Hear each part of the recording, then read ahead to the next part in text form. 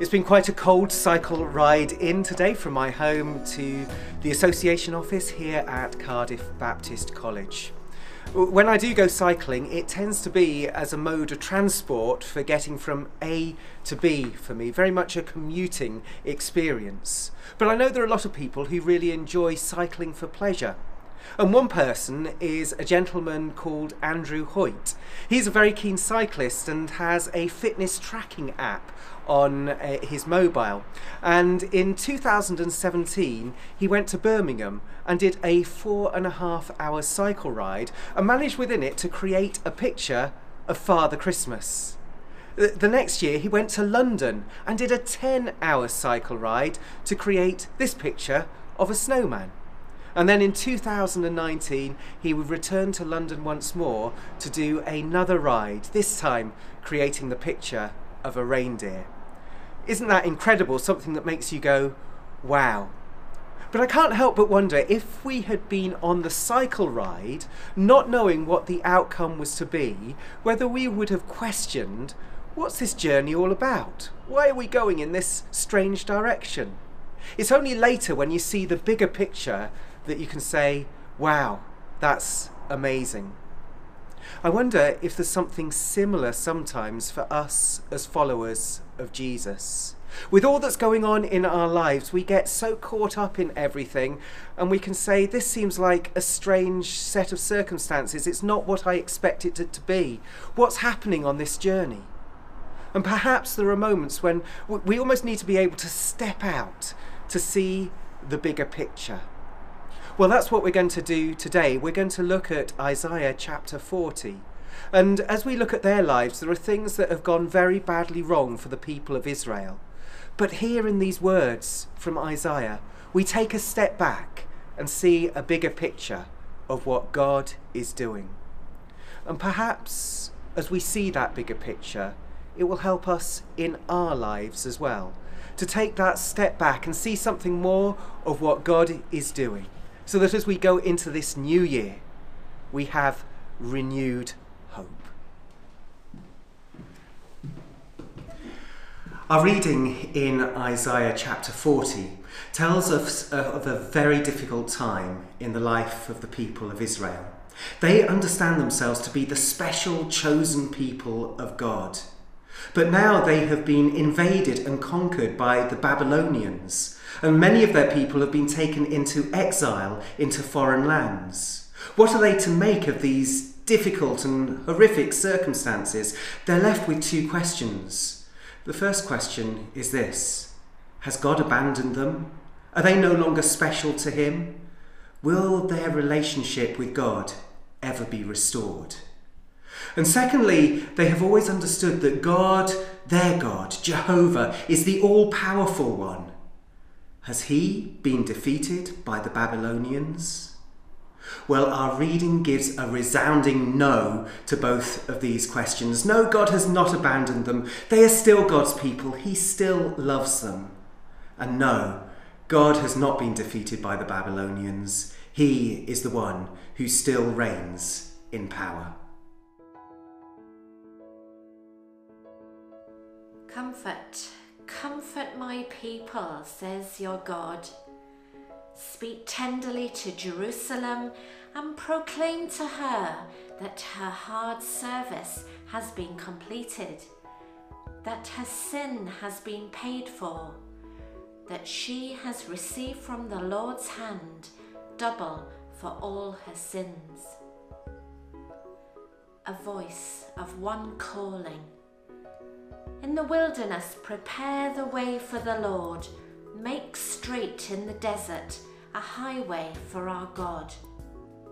Every valley shall be raised up, every mountain and hill made low. The rough ground shall become level, the rugged places a plain.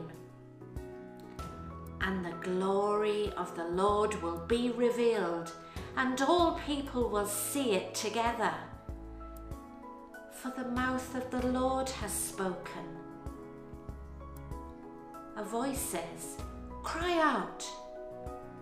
And I said, "What shall I cry?" All people are like grass, and all their faithfulness is like the flowers of the field. The grass withers, and the flowers fall, because the breath of the Lord blows on them. Surely the people are grass. The grass withers and the flowers fall, but the word of our God endures forever. You who bring good news to Zion, go up on a high mountain. You who bring good news to Jerusalem, lift up your voice with a shout. Lift it up. Do not be afraid. Say to the towns of Judah, "Here is your God." See, the sovereign Lord comes with power, and he rules with a mighty arm. See, his reward is with him, and his recompense accompanies him. He tends his flock like a shepherd.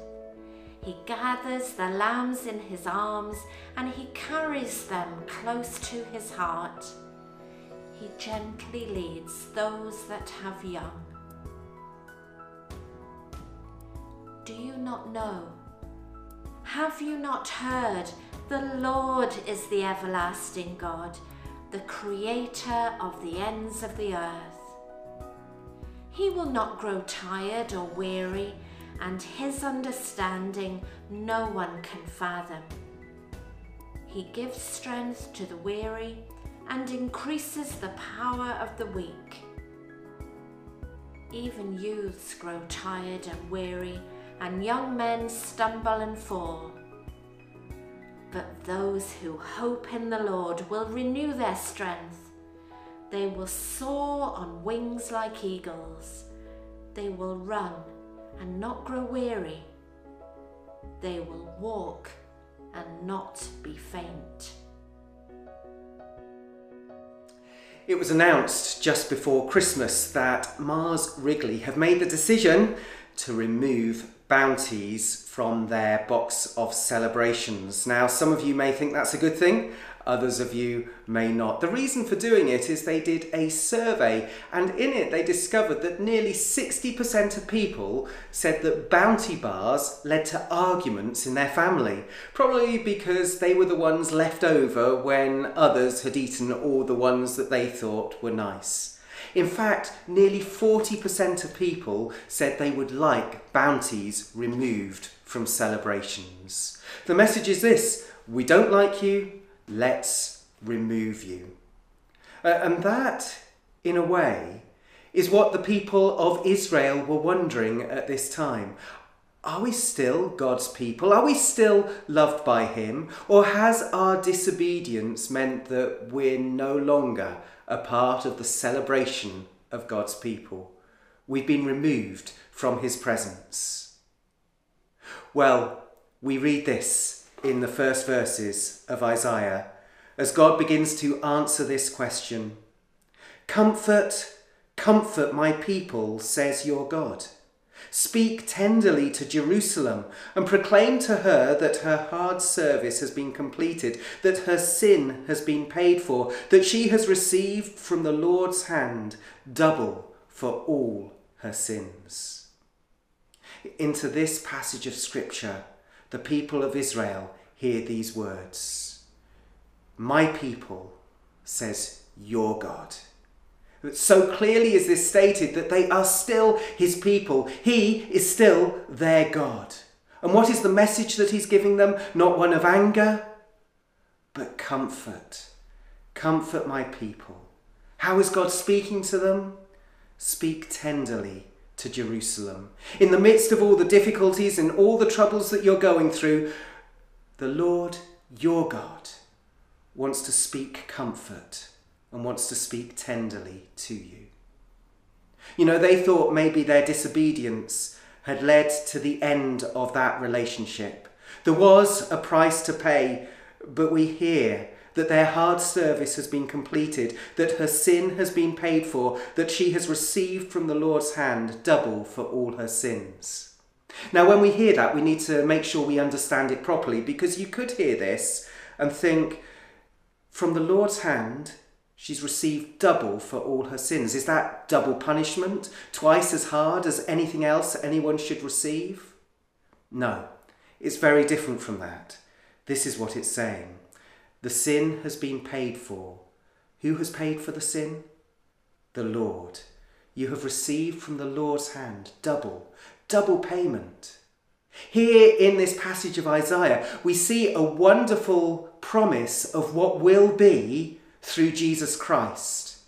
In 2 Corinthians chapter 5, verse 21, it says this, God made him who had no sin to be sin for us, so that in him we might become the righteousness of God.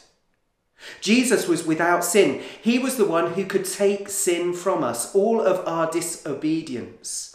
Now, I don't know if you've ever had any rubbish that you've had to have taken away. Normally, we have to pay somebody to come and take away the rubbish. That's the first payment. But God goes one step further because he gives us something as well. He doesn't just take our sin, he gives us righteousness before God. And when somebody gives a gift, there's usually a payment that is involved. Here we have a double payment. And that's what God is saying at this point. This is his message to people. Look, there's a double payment. Not only am I removing all your disobedience, all your sins, but I'm also making you right with me. What a wonderful gospel message this was. In the midst of their difficulties, in the midst of their struggling, as they're asking, is our relationship with God ended forever? The answer is this resounding no. You're still my people. I am still your God. I'm bringing comfort. I'm speaking tenderly to you. I have given generously to you. I have paid twice over so that we can be in that loving relationship. And perhaps today, in this new year, as we take a step back from our lives, with whatever we are facing, to try and see the bigger picture of what God says to us, maybe there are circumstances that we are facing in this new year where God wants to speak tenderly to us with words of comfort. As he says, you're my child, I'm your God. As we recognise once again that there is nothing that can separate us from the love of God that is ours in Christ Jesus our Lord. He has paid twice over for us. He has removed our sins and he has given us righteousness in his sight. New year, new hope. We are God's people. If you're anything like us, you may have done quite a lot of travelling over the Christmas period to see various members of family. Hopefully it will have been fairly straightforward for you and the roads will have been fine. And I suspect you won't have had to travel across anything like this. This is a picture of the Guoliang Tunnel, which is carved through mountains in China. And the incredible thing with this is that the villagers of Guoliang did this without any power tools. They used hammer and chisel to get through on this route. I certainly wouldn't like to travel on it myself, and I certainly wouldn't want to meet anything coming the other way. At times it took them 3 days to just make 1 metre, and yet they felt it was worth it because they wanted to prepare the way to be able to travel to other places. In our reading from Isaiah, we talked about new pathways being formed. A voice of one calling in the wilderness, prepare the way for the Lord, make straight in the desert a highway for our God. Every valley shall be raised up, every mountain and hill made low. The rough ground shall become level, the rugged places a plain. All obstacles, all barriers are going to be removed. When an earthly king is coming, you may build a bridge to cross a valley. When the heavenly king comes, the valley is removed. And what Isaiah is saying in this passage is, has God been defeated? Absolutely not. The Babylonians, their victory is for a moment. We go on to read, the grass withers and flowers fall because the breath of the Lord blows on them. The grass withers and the flowers fall, but the word of our God endures forever. The King is coming. The King is coming not only with love, but in power. He's coming in power. There is an inevitability about it. It will change everything. And so we're encouraged. You who bring good news to Zion, go up on a high mountain. You who bring good news to Jerusalem, lift up your voice with a shout. Lift it up. Do not be afraid. Say to the towns of Judah, here is your God. See, the sovereign Lord comes with power, and he rules with a mighty arm. We live in a world where there is so much trouble, where so many things have gone wrong. Over the last year, we've seen the devastation of war in Ukraine.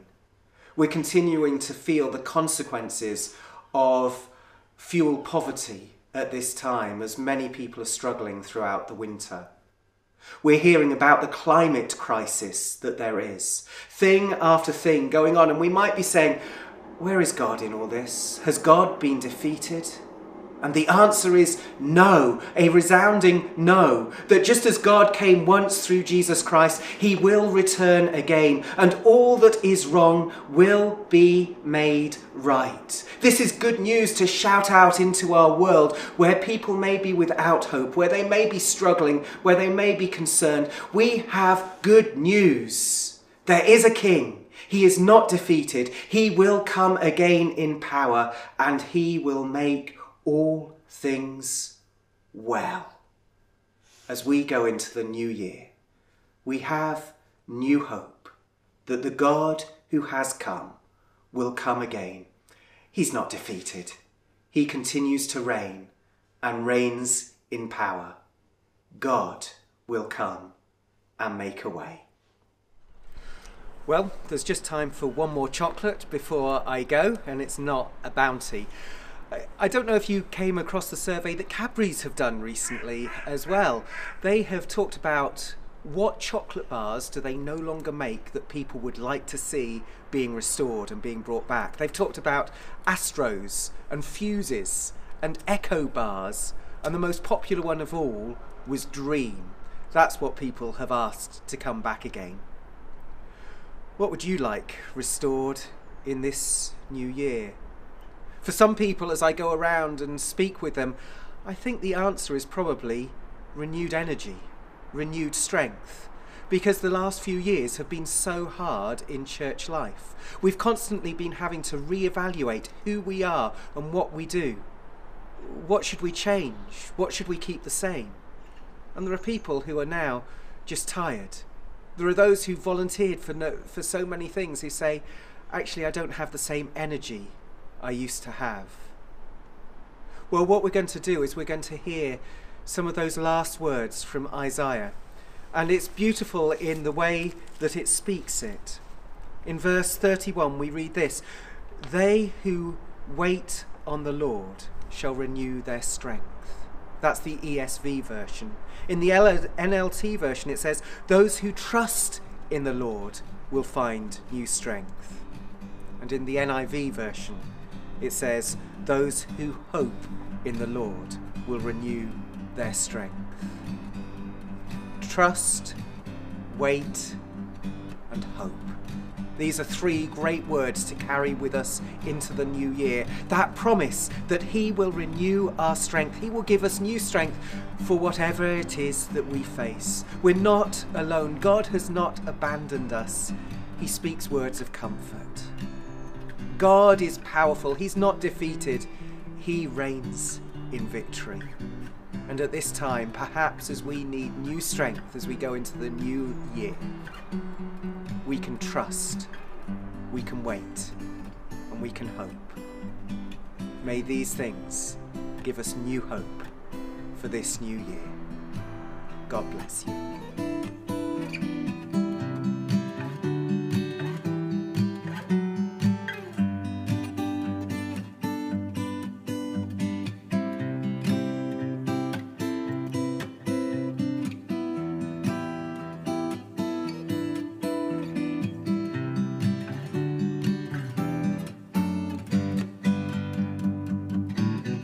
But those who trust in the Lord will find new strength. They will soar high on wings like eagles. They will run and not grow weary. They will walk and not faint.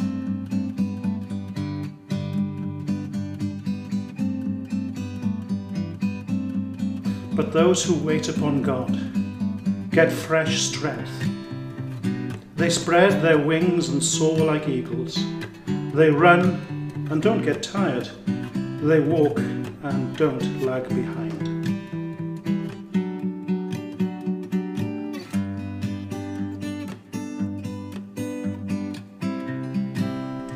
But those who hope in the Lord will renew their strength.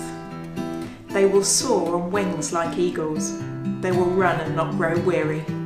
They will walk and not be faint.